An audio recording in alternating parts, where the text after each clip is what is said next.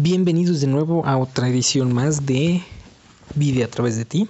El día de hoy me quiero poner un poquito más práctico con ustedes, bella comunidad del TEC, porque me parece muy importante, además del tema que ya tocamos la vez pasada de mentalidad, me parece muy importante ahora tocar un poco el tema sobre cómo cuidar nuestra salud mental y emocional.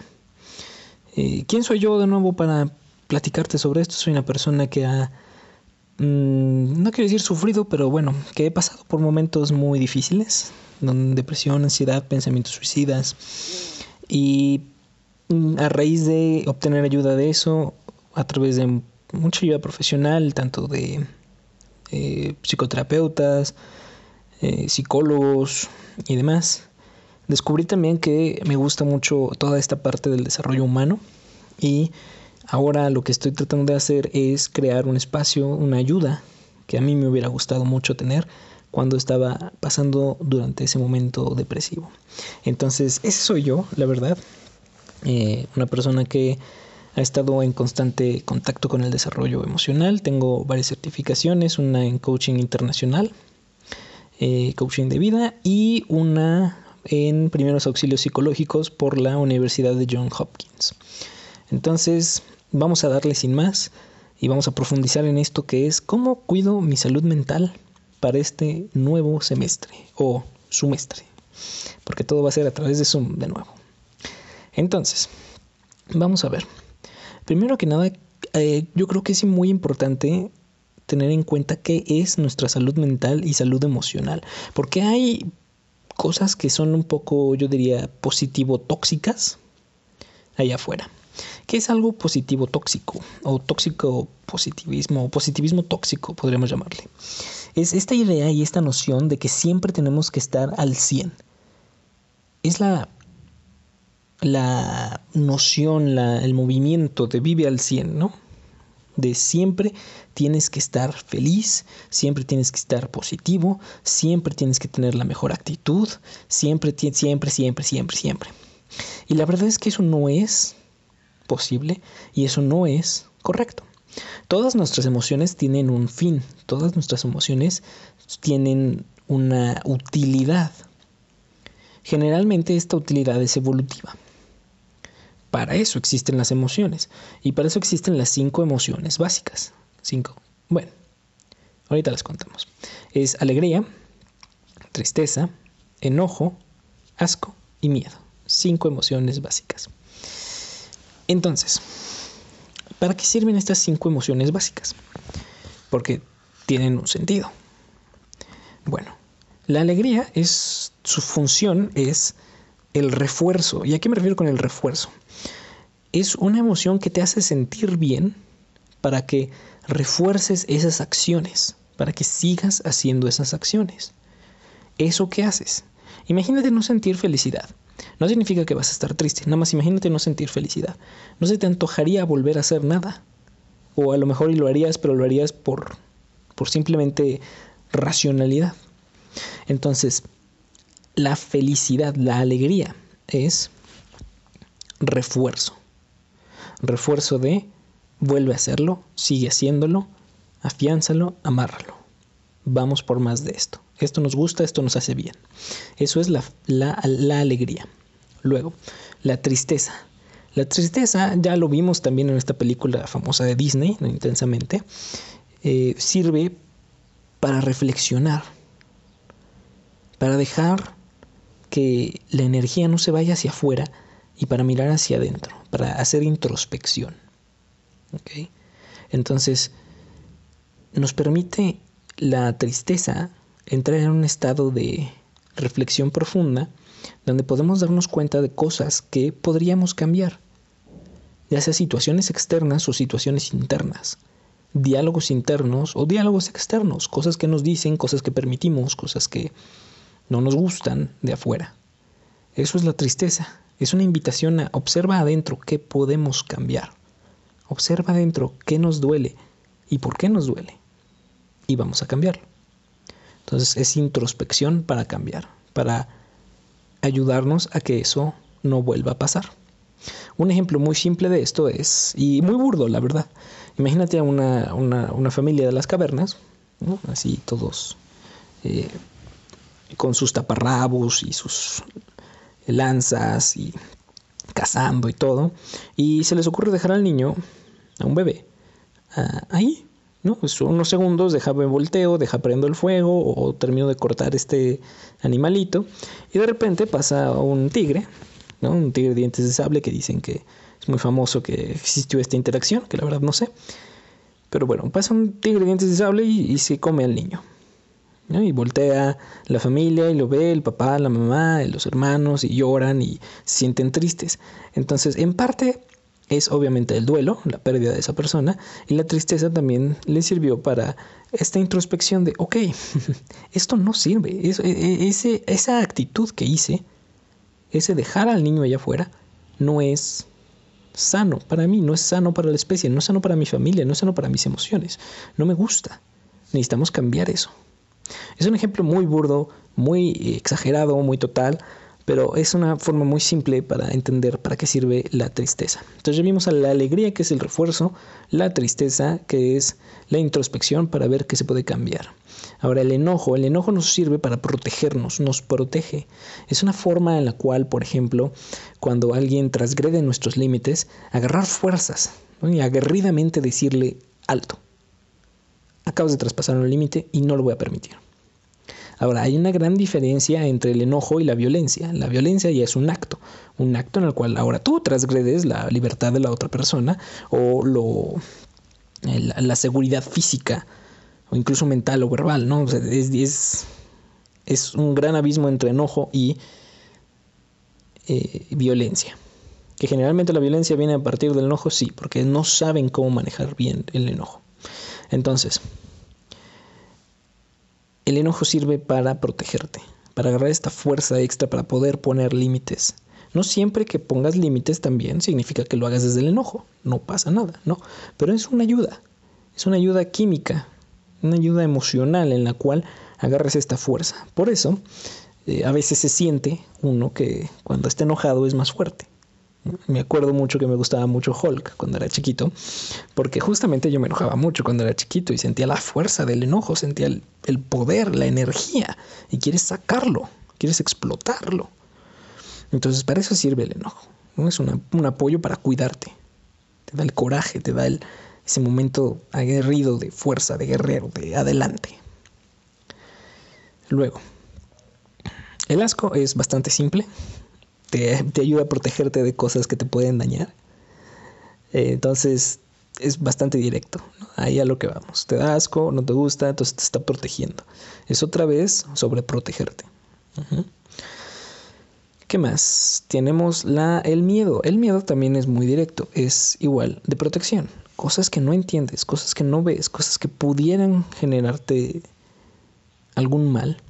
El miedo entra para, piénsalo, alto. Reflexiona, mira, ya viste, chécate esto, a lo mejor y no has pensado en esta posibilidad. Entonces el miedo nos sirve para protegernos también. Entonces vamos a ver otra vez todas las funciones de las emociones. Las funciones de las emociones son: refuerzo, sigue haciendo lo que haces. Tristeza, reflexiona y cambia aquello que no nos gusta o nos genera dolor.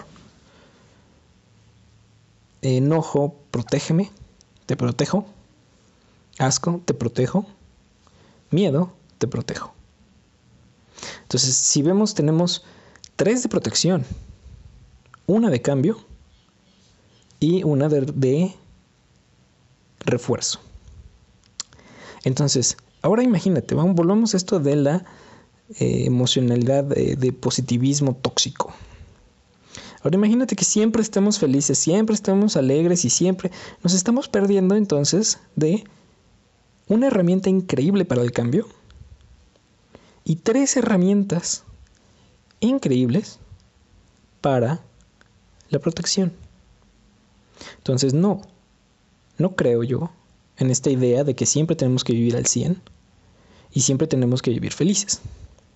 A mí me gusta interpretar esta idea de vivir al 100 como vive al 100 tus emociones, todas las que sean. Vívelas al 100. Modéralas. Está bien. Puedes, por ejemplo, no significa que cada que estés enojado explotes y rompes cosas y dices groserías y golpeas a la gente y no, simplemente disfruta tu enojo. Si siéntelo, exprésalo de una forma sana. O puede ser, por ejemplo, que en ese momento en el cual te sentiste el enojo no es un momento ni un lugar adecuado para poder expresarlo. Entonces, ¿qué es lo que vas a hacer? Pues encontrar otro momento adecuado para poder expresar este enojo u otra forma adecuada para en ese momento expresar el enojo. O la tristeza, o el miedo, o el asco, o la alegría, o todas sus variantes que son cruces entre varias de ellas. Entonces, para mí eso es vivir al 100. Vive todas tus emociones. Ahora, si nos vamos por esa premisa, ahora sí, vamos a ver cómo puedo cuidar mi salud mental y emocional en este nuevo semestre. Entonces ya comprendimos para qué sirven las emociones y ya comprendimos que está bien estar triste, está bien estar enojado, está bien estar con asco, está bien tener miedo. Todo eso está bien. Entonces yo creo que ese es el primer paso, reconocer esto, reconocer que las emociones, todas las que sientas, en el momento en las que sientas, están bien y son válidas. ¿Por qué? Porque tú las estás sintiendo. Porque tú las estás sintiendo. Me acuerdo mucho que, y incluso lo he vivido, que hay momentos en los que dices, oye, no sé cómo sentirme. Y yo me pregunto, ¿por qué metemos mente en esto? ¿Por qué metemos mente? Digo, no podemos separar una de la otra, pero aún así, porque pues no sé cómo sentirme, o sea, solo siéntelo. Solo siéntelo. Y me ha pasado a mí, y todavía me pasa. De vez en cuando, oye, no sé cómo sentirme. Y entonces solito me acuerdo, estoy metiendo mucha mente en esto. Necesito soltar y empezar a sentir. Y ya después veo y nombro mi emoción. Pero querer nombrar sin sentir, pues no se puede. Entonces, todo es válido. Es muy válido que sientas lo que sientas por lo que lo sientes. Ahora, si no te gusta eso, ahora sí recomiendo entonces hacer un cambio. Un cambio de mentalidad, un cambio de asociación, un cambio que probablemente requiera ayuda profesional, no sé, algún tipo de terapia, psicoterapia, psicología, psicoanálisis, no sé. Si no te gusta la razón por la cual estás sintiendo eso. Ojo. Ahora sí, vámonos a cosas un poco más prácticas de actividades y cosas que te recomiendo que pueden ayudarte mucho en este nuevo semestre, porque ya llevamos ahora un año y todavía no se ve claro cuánto tiempo. Ya empieza a verse la luz, pero todavía no se ve muy claro para cuándo.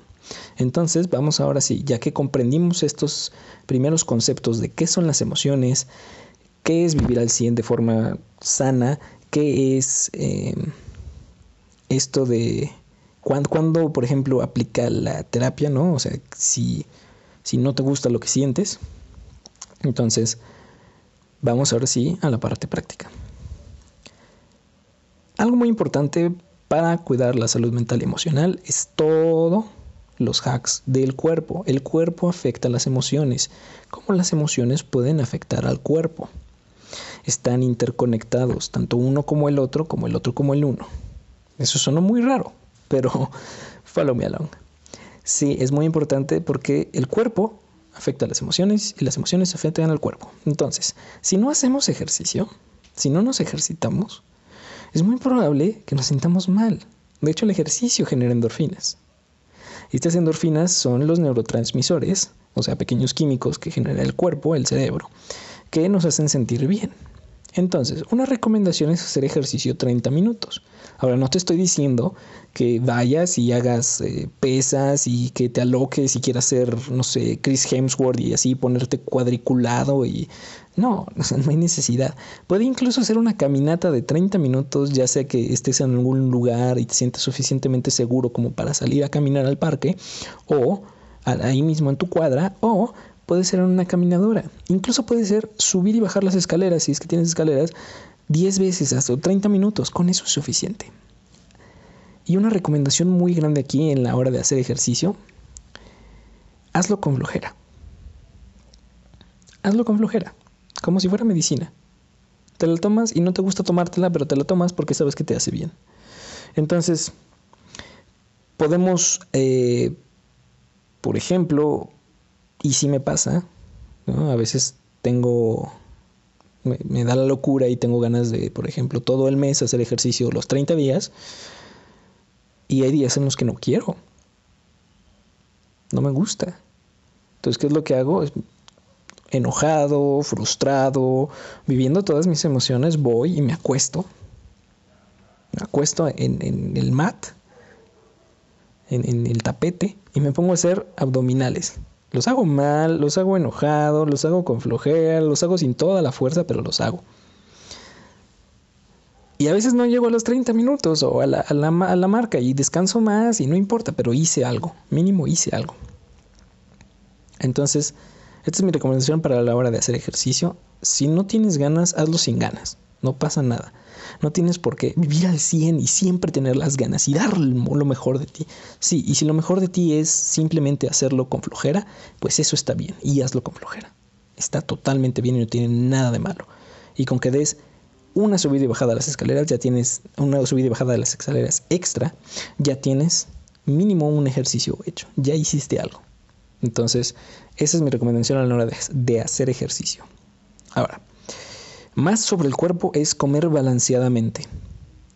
Ya está comprobado que hay ciertos alimentos que nos hacen mal no solo a la flora intestinal, sino a todo eso que nos hacen sentir gracias a la flora intestinal. Entonces, por ejemplo, hay ciertas comidas y azúcares, por ejemplo, que son, o procesados, que son negativos para el cuerpo, nos generan ansiedad y estrés. El cuerpo está diseñado para absorber ciertas cosas y ciertas formas de este alimento. Entonces, si nos damos cuenta, muchas de las cosas que comemos no tienen estas formas naturales en las cuales estamos acostumbrados a. Entonces, eso puede afectarnos y de hecho nos afecta a nivel químico, a nivel físico y por consiguiente a nivel emocional. Entonces, comer balanceadamente. Ahora, aquí va de nuevo, no te estoy diciendo que tienes que entrar a dieta y que tienes que bajar de peso y que tienes que ser el vegano o el súper... No, para nada. Lo que te estoy diciendo es, come balanceadamente. Sí puedes de repente darte tus permisos, tus gustitos, tus gomitas, tu helado, tus palomitas. Yo soy, esas tres que acabo de decir, soy adicto a esas tres. Me encantan las gomitas. Yo puedo morir así comiendo gomitas. De hecho, si compro un paquete grande de panditas o de pingüinos o de pingüinos de gomita, me los acabo. Casi no duran ni una semana. También las pasitas con chocolate, delicioso. Entonces sí, puedes darte tus gustos, obviamente, pero procura generalmente comer balanceadamente. Mi nutrióloga dice, y me gusta mucho esta frase que dice ella, no se trata de comer 100% de las veces bien, sino que el 90% de tus elecciones sean buenas. Entonces hay un 10%, e incluso ella lo hace, y ella sube sus historias y dice, no, pues hoy se me antojó una michelada, ¿no? Por ejemplo, y pues ahí está con su michelada. O hoy se me antojó un pastel y ahí está comiendo su pastel. Entonces, no tiene nada de malo darte tus gustos. Yo el otro día pedí unas palomitas, ¿no? Ya que abrieron el cine, unas palomitas así grandotas, unas jumbo, porque pues no te traen de otro tamaño. Y me las acabé todas, yo solito. No estoy orgulloso de eso, pero me gustó mucho. Lo disfruté mucho. Puse una película y me las acabé todas. Ya cuando volteé y vi que ya no había nada, dije, pues, changos, ya me las acabé.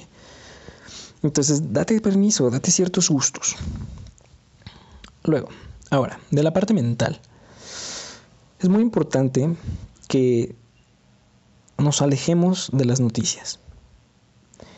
Y sí, yo sé que es muy importante estar informado, y está bien. Si tienes la necesidad de estar informado, o te gusta mucho estar informado, o es algo que entra dentro de tu deber ser, está bien, infórmate.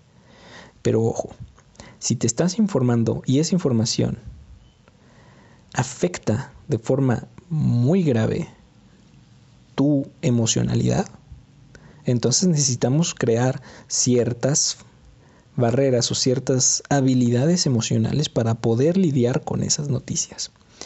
¿Por qué?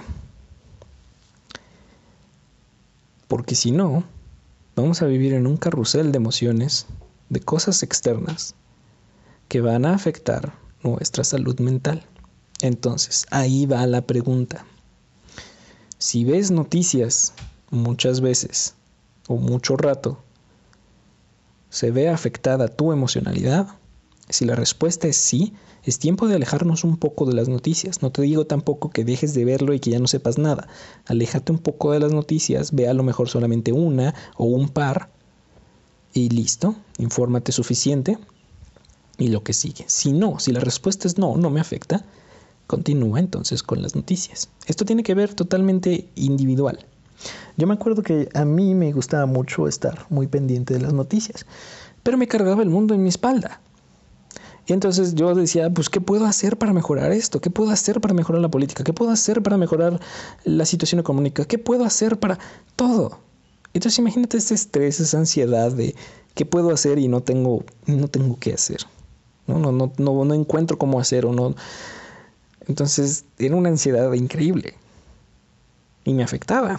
Entonces me acuerdo mucho, mi papá llegó y me dijo, no vas a ver noticias, ya no veas noticias. Dejé de ver noticias, continué con mi desarrollo emocional y ahora puedo decir que tengo herramientas emocionales y fortaleza emocional para poder ver noticias. Aún así, yo sé que si veo demasiadas noticias, porque pues las noticias son generalmente negativas, porque eso es lo que vende. Recordamos que las noticias son un negocio y lo que venden es morbo. Y pues las cosas positivas no generan morbo, no te dan ganas de seguir viendo. Lo negativo sí, y lo controversial también. Entonces yo sé que si sigo viendo más noticias y muchas noticias, después de un buen rato, y muchas me refiero a muchas, pues llega a afectar mi emocionalidad, ¿no? O sea, mis herramientas a lo mejor se cansan, mi fortaleza. Llega un punto en el que digo, necesito parar. Y está bien. Sin embargo, me mantengo informado al grado en el que mis herramientas y mi fortaleza emocional pueden. Entonces, solo si aplica, aléjate de las noticias un rato y continúa con tu desarrollo emocional. Otra cosa muy importante para cuidar la salud mental y emocional es el orden y el aseo. El aseo tanto personal como externo y el orden externo. No saben la cantidad de energía que gasta el ver una cosa fuera de su lugar. Y no me refiero a que tengas trastorno de obsesivo compulsivo, no. Sino la energía de un pequeño bulto de papeles, por ejemplo, que sabes que no van ahí, que sabes que te estorban, pero no te estorban tanto. Entonces, pues lo haré luego. Ese pequeño, no, me estorban, pero no me estorban tanto, gasta una cantidad de energía exorbitante. A la larga, es como si tuviéramos a alguien a nuestro lado con un alfiler tocándonos el hombro y nos toca el hombro. Pues una tocada, pues no pasa nada, y nos vuelve a tocar el hombro. No pasa nada, son dos. Ahora imagínatelo todos los días, a todas horas. Toca y toca y toca y toca y toca y toca y toca y toca con ese alfiler. Te desesperas, te gastas, te empieza a doler. Esa es la cantidad de energía que todas esas pequeñas cosas que no están en un orden lógico, en un orden funcional, en un orden que a ti te guste, nos quita. Cuando las cosas están en orden, reducimos la cantidad de energía que gastamos, tanto en encontrarlas, como en elegir, como en utilizar las cosas. Y si está bien diseñado ese espacio, es una muy buena forma en la cual se puede mantener en orden. Esto lo acabo de aprender recientemente de una de mis socias, de una de mis empresas, que tenemos un estudio de interiorismo sustentable, o sea, diseño de interiores. Y uno de los beneficios del diseño de interiores es que a través del orden y de la funcionalidad, los espacios se mantienen más veces y más fácil limpios. Puedes usarlo, todo lo demás, puedes usarlo, gastarlo, desacomodarlo, pero regresan más fáciles al orden y a la limpieza si está bien diseñado. Entonces, checa tu espacio personal, tu espacio donde trabajas, tu espacio donde estás. ¿Qué cosas te quitan energía? Puedes hacer una lista. ¿Qué cosas te quitan energía? Y puede ser tanto desde la puertita que rechina hasta dejé mi ropa sucia en la cama, ¿no? Y de la cama la paso al suelo y del suelo a la cama y así me la paso. Puede ser. Hay pequeñas cositas que están quitando tu energía. Haz tu lista y velas quitando poco a poco. No tienes por qué quitarlas todas de un día. Poco a poco. No pasa nada. De hecho, sobre esto del orden, hay toda una teoría sobre el bienestar mental y el orden en las recámaras de los adolescentes. Es una teoría muy interesante que dice que si la mente de un adolescente está, o la emocionalidad de un adolescente está estable, su espacio personal, su cuarto está estable, está limpio. Y cuando su estado emocional y mental se ven afectados, su cuarto entonces empieza a caer en desorden, ¿no? Es una asociación muy interesante, la verdad. Pero bueno, siguiente tema. Creo que todo debe de tener su lugar, y más ahora que todo está sucediendo en la casa. ¿Y a qué me refiero con que todo tiene que tener su lugar? No me refiero a esta parte del orden tan directamente, sino por ejemplo, y es uno muy simple, trabajo donde trabajo, como donde como y duermo donde duermo. Suena muy tonto, suena muy lógico, suena innegable, pero ¿cuántos de nosotros trabajamos en la cama? ¿Cuántos de nosotros trabajamos donde comemos? ¿Cuántos de nosotros comemos en la cama? Entonces, hay que respetar los espacios. Y esto es muy importante porque también el sueño, el descanso y el alimento, como ya vimos, son parte de nuestra salud mental y emocional. Entonces, ¿qué pasa si trabajo en la cama? Por un momento me voy a sentir bien cómodo porque pues, sigo aquí, estoy acostado, está calientito y no tuve que moverme y a lo mejor no me recogí la compu y me conecté a mi clase. Ok, va. Pero la mente trabaja en asociaciones. Trata de hacer asociaciones para simplificar su existencia y para simplificar cómo va a actuar ante su existencia, o sea, ante su mundo. Entonces, dime tú, por ley de asociación, si yo trabajo en mi cama, cuando llegue a mi cama para dormir, ¿qué es lo que va a pensar mi cerebro que vamos a hacer? ¿Dormir o trabajar? Y luego me pregunto, ¿por qué hay tanta gente con insomnio? No trabajes en la cama. Porque tu mente va a empezar a asociar que aquí es donde se trabaja, aquí no es donde se duerme. No trabajes en la cama. Tampoco trabajes cuando comas. Porque entonces tu mente va a asociar aquí es donde se trabaja, no es donde se come. Y a lo mejor ibas a comer de más. Y te vas a ultra llenar y al rato pues vas a tener el mal del puerco, como dicen, y pues vas a tener sueño o te vas a sentir letargado o vas a sentir más hambre durante todo el día. Entonces, todo en su lugar. Comes donde comes, duermes donde duermes y trabajas donde trabajas. Otra cosa que nos puede ayudar mucho, y seguramente es lo que muchas personas piensan cuando se habla de cuidar salud mental, después de terapia probablemente sea la segunda cosa que más piensen ahora, por la popularidad que ha dado, es la meditación, el mindfulness. Y esto puede ser tanto esotérico como no esotérico, y también puede ser cargado a una fe, como no. A mí me gusta decirlo como medita o practica tu fe. Si tu fe, en lo que creas, en la religión en la que profeses, o lo que sea, tu fe, entran estos momentos meditativos donde cierras los ojos, por ejemplo, repites un mantra,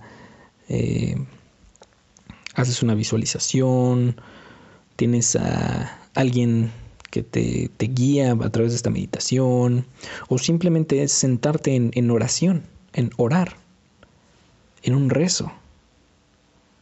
Está bien, practica tu fe, practica tu meditación, hazlo. ¿En qué nos ayuda esto? Nos ayuda a calmar los pensamientos, a aterrizarnos al aquí y a la hora, en este momento preciso. La meditación es un conocerme, un conocerte a ti mismo. ¿Cómo estás ahora? ¿Cómo te encuentras ahora? ¿Qué es lo que estás haciendo ahora? Eso es la meditación. Un espacio para encontrarte con tu ser. Eso es el mindfulness. Estar presente. Y eso es lo que me he dado cuenta a través de ver, platicar y estudiar un poco sobre qué es lo que hacen en muchas fes, en muchas religiones. Eso es lo que hacen. La oración. Los rezos. Y prácticamente todas tratan de encontrar este punto. Encontrarte. Ya sea a través de una deidad, a través de una espiritualidad, de energías, o simplemente a través de ciencia, encontrarte en este momento. Y no pensar en un futuro y en un pasado. Eso es para mí la meditación y ayuda increíblemente en la salud mental. Ahora, prácticamente te puedo recomendar ahora varias aplicaciones. Por ejemplo, Headspace es una muy buena aplicación de mentalidad, para meditación. Y también creo que se llama Calm o Simple Habit. Esas tres son buenísimas. Todas tienen meditaciones guiadas de diferentes tiempos. Tienen su versión gratuita y su versión premium. Las recomiendo mucho. Simple Habit, la verdad es que es la que a mí me gusta más. Es gratuita y tiene un chorro de meditaciones y un chorro de narradores. Y es suficiente como para entrar y adentrarte en este mundo de meditación. Ahora, lo demás es también parte de cuidar nuestro cuerpo.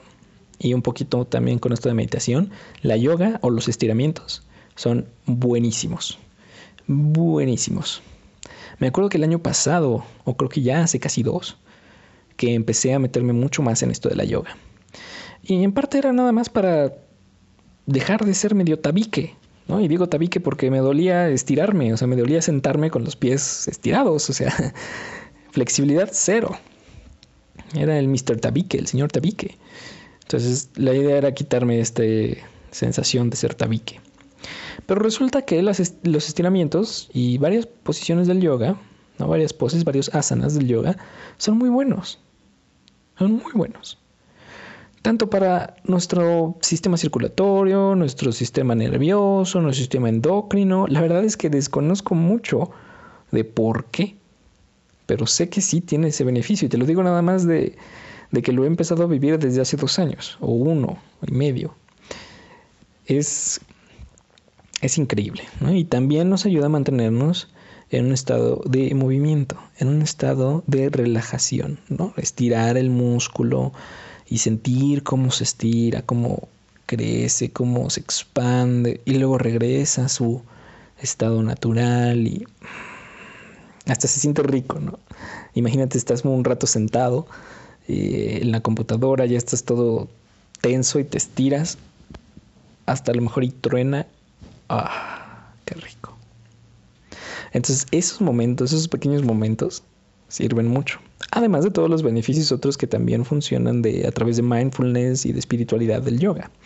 Que otra vez, si no te gusta eso, o no, ese no es tu camino o el camino que tú estás emprendiendo o que te gustaría, está bien, simplemente estira. Te recomiendo estirar. Se siente rico, aflojas y vuelves al presente. Y ahora sí, sigamos. Otra cosa que recomiendo mucho a la hora de cuidar la salud mental, en especial en este semestre, es tener una buena luz exterior. No solo hay que iluminarnos con la luz de la laptop. ¿Y por qué digo esto? Porque mucha gente no aguanta y le duelen los ojos después de un rato de estar frente a la laptop. Ahora, aquí podemos poner, por ejemplo, luces, lentes de filtro de luz, ¿no? Filtro de luz azul, creo que así se llaman, que son especiales para ver un buen rato la computadora. Pero si no tienes presupuesto, no quieres comprarlos, ¿para qué? Pon una luz externa, una luz exterior. Yo tengo en mi escritorio una luz que me ilumina a mí, directamente a mí, casi. Y siempre la uso, aunque haya luz del día. Porque me ayuda a que la luz fuerte no sea la de la computadora, no sea de exactamente donde estoy fijando mis ojos, venga de otro lado. Entonces eso ayuda a relajar un poco mis ojos, a relajar y a que no estén forzándose a tratar de enfocar algo muy brilloso. Igual también tienes todas las herramientas de bajar el brillo. Entonces, esto es algo que recomiendo mucho. Si puede ser luz del sol, es muchísimo mejor. Muchísimo mejor la luz del sol. Porque además, pues generamos vitamina D con la luz del sol. Entonces, esto es muy bueno. Y ahora, si no puedes ninguna de estas o aún así te duelen, si puedes un tiempo, un ratito, no voltees a ver la pantalla. No voltees a ver la pantalla. A lo mejor en la clase te están narrando algo, te están explicando algo y no tienes por qué estar 100% del tiempo viendo la pantalla. Puedes empezar a ejercitar tu inteligencia auditiva y puedes voltear un rato a otro lado o tomar notas a mano. Y entonces volteas a ver tus notas, que no es una pantalla, es un papel. Y entonces ahí empiezas a hacer anotaciones y tus ojos descansan de la luz artificial que es la pantalla. Yo me acuerdo mucho cuando a mí me tocaban mis semestres ahí en línea. Cuando me tocaron,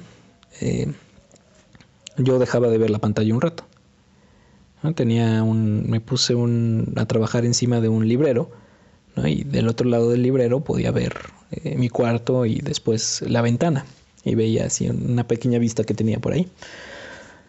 Entonces veía un poquito arriba de la pantalla, ¿no? Así, si el profesor veía mi imagen, pues no estaba distraído, ¿no? O sea, sí estaba viendo hacia la clase, sí estaba poniendo atención, pero no estaba absolutamente viendo la pantalla, ¿no? De repente volteaba hacia arriba y veía mi cuarto, veía la ventana, veía la luz del sol que se filtraba por ahí y escuchaba mientras aprendía y de repente decía necesito tomar nota de eso y ahora sí volteaba, ¿no? Porque pues mis notas siempre las he tomado en computadora. Entonces volteaba y volvía a las notas, anotaba, confirmaba lo que anoté, ok. Y volvía a voltear hacia otro lado.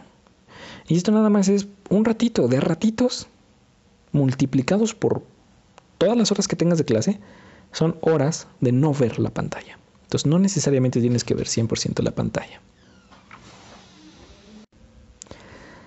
Otro punto para seguir adelante es decidir tu mentalidad.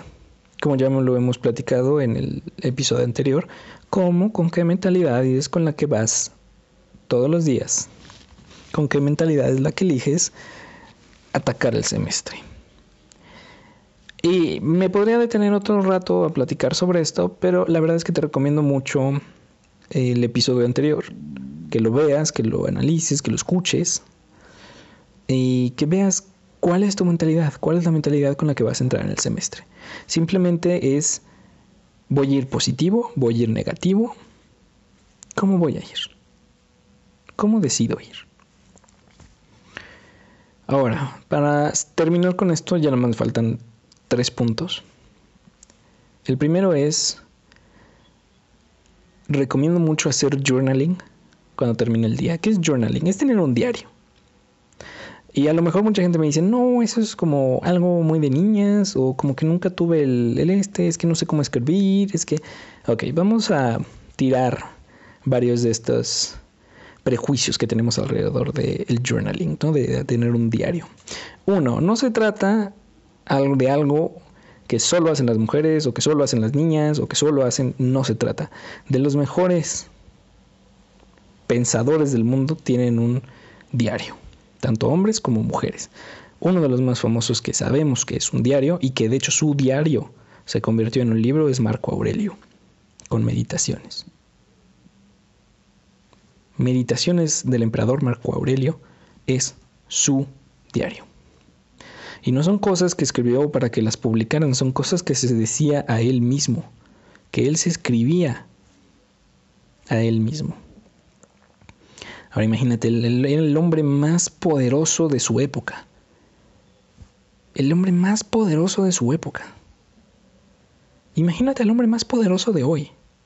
Sea quien sea, según la variable que tú quieras poner, el hombre más poderoso de hoy. Si el hombre más poderoso de hoy tiene un diario, ¿tú crees que eso sea benéfico? Yo creo que sí. Por algo esa persona está ahí. Por sus hábitos, por sus movimientos, por lo que haya hecho, por sus creencias. Entonces, un diario creo que es una buena idea. Ahora, ¿cómo escribo un diario? No es necesario que escribas totalmente como cada cosa que suceda. A mí me gusta mucho escribir un diario, en mi diario, sobre problemas que tengo, problemas emocionales o dudas emocionales que tengo, o situaciones fuertes emocionales que tengo. Por ejemplo, hoy me sentí muy triste cuando escuché esto. Hace mucho no me sentía triste de esta forma. Creo que puede ser por X, Y, Z. Pero la verdad es que lo que sentí fue esto y esto. Y me recuerda un poco a cuando sentí. Y así me la paso hablando. Hablando conmigo mismo. Es una forma de hablar conmigo mismo. Pero a la hora de escribirlo a mano, estoy soltándolo. Estoy conceptualizándolo y creándolo, llevándolo a la realidad. Soltándolo, de cierta forma, energéticamente y físicamente. Por eso recomiendan mucho que las notas también sean a mano, porque pues es una conexión diferente neuronal el escribir a mano que el escribir en computadora. Y lo mismo pasa cuando haces journaling. Ahora, hay varias formas de hacer journaling. Puedes escribir así o puedes tener preguntas directas y siempre te preguntas las mismas cosas. La función del journaling es soltar tus emociones, leer, tener feedback de ti mismo, de tus emociones o de tus situaciones o de lo que te preocupa o simplemente de cosas que te gustaría decirte a ti mismo y vivir eso, ese feedback, aprender de eso. Por ejemplo, a veces hay problemas que me suceden en el día, mentales o cuestionamientos, que a la hora de que los escribo y los leo, son tan simples como no me había dado cuenta antes. Me estaba preocupando por una tontería, por ejemplo. O lo que necesitaba hacer era muy simple y nunca lo había visto. ¿Por qué? Porque nunca lo había conceptualizado y lo había aterrizado. Entonces, el journaling es una muy buena idea. Y no tiene por qué ser diario, no hay necesidad de que sea diario y siempre y a la misma hora. Puede ser a la hora que quieras, cuando lo necesites. Yo ahorita en este momento lo hago cuando necesito. A veces son todos los días, a veces una vez al mes, a veces es una vez a la semana, a veces son 3, a veces son 2 veces al día incluso. Depende de cuánto lo necesites. Te lo súper recomiendo. Inténtalo un par de veces. Y si no sabes qué escribir, simplemente escribe. Solo escribe lo que salga. Como si te hablaras a ti mismo. Tu diálogo interno, sácalo. Sácalo. Así como así. El penúltimo punto es agradecimientos al inicio del día. Agradecer es una excelente herramienta emocional para sentirte bien, para sentirte feliz, para sentirte en paz. Todo mundo tiene cosas que agradecer, todo mundo. Y desde el momento en el que te levantas, mínimo 3 cosas de agradecimiento al día, en la mañana, pueden cambiar tu día totalmente. Porque te ayudan a tu mentalidad a empezar a elegir otra mentalidad, una mentalidad de agradecimiento, de estar bendecido. Ya sea por la suerte, por Dios, por una deidad diferente, por la espiritualidad, por lo que quieras, pero qué padre es poder tener. Gracias. Tener lo que quieras agradecer. Salud, que despertaste, tu situación económica, que tienes un techo, que tienes una cama, que soñaste algo bonito, que descansaste, que te despertaste emocionado, incluso que despertaste de una pesadilla. Gracias, desperté, qué horror es quedarme ahí. El agradecimiento nos pone en un estado de plenitud, porque ya lo tienes, eres. Nos pone en un estado óptimo, positivo, y positivo no tóxico, sino positivo, normal, para arrancar el día. 3 cosas de agradecimiento al día, al inicio del día. Y tampoco se trata de nada más levantarte y decir, sí, bueno, agradezco esto. No, siéntelo. Siente el agradecimiento. Y si siempre son las mismas cosas, no importa, agradece las mismas cosas, con que lo sientas, lo que es que lo sientas de verdad. Porque si no, nada más se vuelve verborrea y palabras vacías. Se trata de esto de tu salud emocional y mental. Hazlo con emoción. con tus emociones. Agradécelo, siéntelo agradecido. Siéntelo. Y ahora el último punto es el más importante de todos. El más importante de todos. Tente paciencia. Tente paciencia.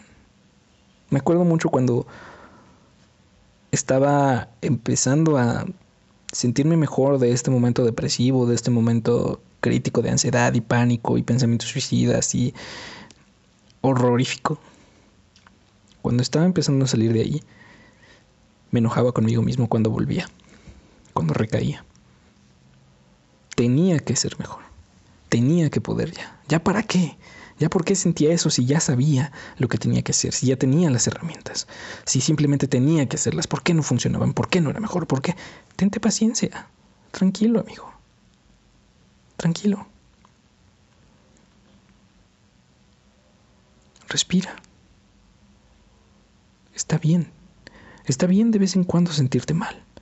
Ya vimos que nuestras emociones funcionan para cosas distintas. Está bien sentirse enojado, está bien sentir toda la gama de emociones que etiquetamos como negativas. Está bien sentirlas, está bien fallar. Está bien que de repente yo haya dicho que quiero meditar todos los días y fallé una semana. Está bien fallar la semana. Ahora no se trata, el tener paciencia no se trata de conformarnos. No. Hay una ligera línea entre el conformismo y la sobreexigencia. Y ahí es donde entra el tente paciencia. Tente paciencia. Hoy no quise hacer ejercicio. Bueno, está bien. O hoy me costó más trabajo hacer ejercicio. Está bien, tente paciencia. Hoy no pude hacer journaling. Ok, tente paciencia. Ya volví a caer en hábitos negativos y otra vez me siento mal y odio todo y tente paciencia, está bien. Vuelve de nuevo a las cosas que sí te funcionan. Es muy importante tenernos paciencia. Muy, muy importante. Nosotros somos nuestro único acompañante de toda la vida. Nuestro único acompañante de toda la vida. Hay que tratarnos como si fuéramos nuestra pareja ideal. Porque estamos con nosotros mismos y siempre estaremos con nosotros mismos. Entonces, tu pareja ideal, si tú fallaras, te daría una segunda oportunidad. Te abrazaría y te diría, está bien, tranquilo, vuelve a intentarlo. O se enojaría y te daría de latigazos y te diría, ¿cómo no eres mejor? La regaste, ¡ah! Perdónate y tente paciencia. Creo yo que esa sería, al menos para mí, mi pareja ideal. Alguien que me perdone, que me tenga paciencia y que me inspire a seguir adelante, a mejorar. Estas son mis múltiples recomendaciones para cuidar tu salud mental y emocional. Todas y cada una de ellas fueron súper por encimita. Puedes profundizar muchísimo en todos estos temas, tanto de cuerpo como de para qué sirven las emociones, como del ejercicio, como de aseo y orden, yoga, meditación, fe, journaling, buena luz, buen orden, buen espacio. Puedes profundizar mucho en ellas. Pero lo importante es que elijamos las que nos sirven, que elijamos varias y que empecemos a cambiar nuestros hábitos. Poquito a poco, con paciencia, para que así tengamos una mejor experiencia emocional y mental durante este momento que está siendo difícil para todo el mundo, tanto para ustedes como para los profes, como para sus padres, como para sus abuelos, para sus primos, primas, para todo el mundo. Son momentos sin precedentes y es tiempo de cuidarnos. Es tiempo de cuidarnos. Es tiempo de cuidarte. ¿Te quieres cuidar o no te quieres cuidar? Y esa es la pregunta del día de hoy. ¿Qué vas a hacer ahora que ya escuchaste todo esto? ¿Qué vas a hacer con tu salud mental y emocional? para este semestre, para este año, para este mes, para esta vida, para este día, para esta hora que viene, para estos minutos después de que termines de escuchar esto? ¿Qué es lo que vas a hacer? Decide. Recuerda que la vida es tuya. Vívela por ti, para ti y a través de ti.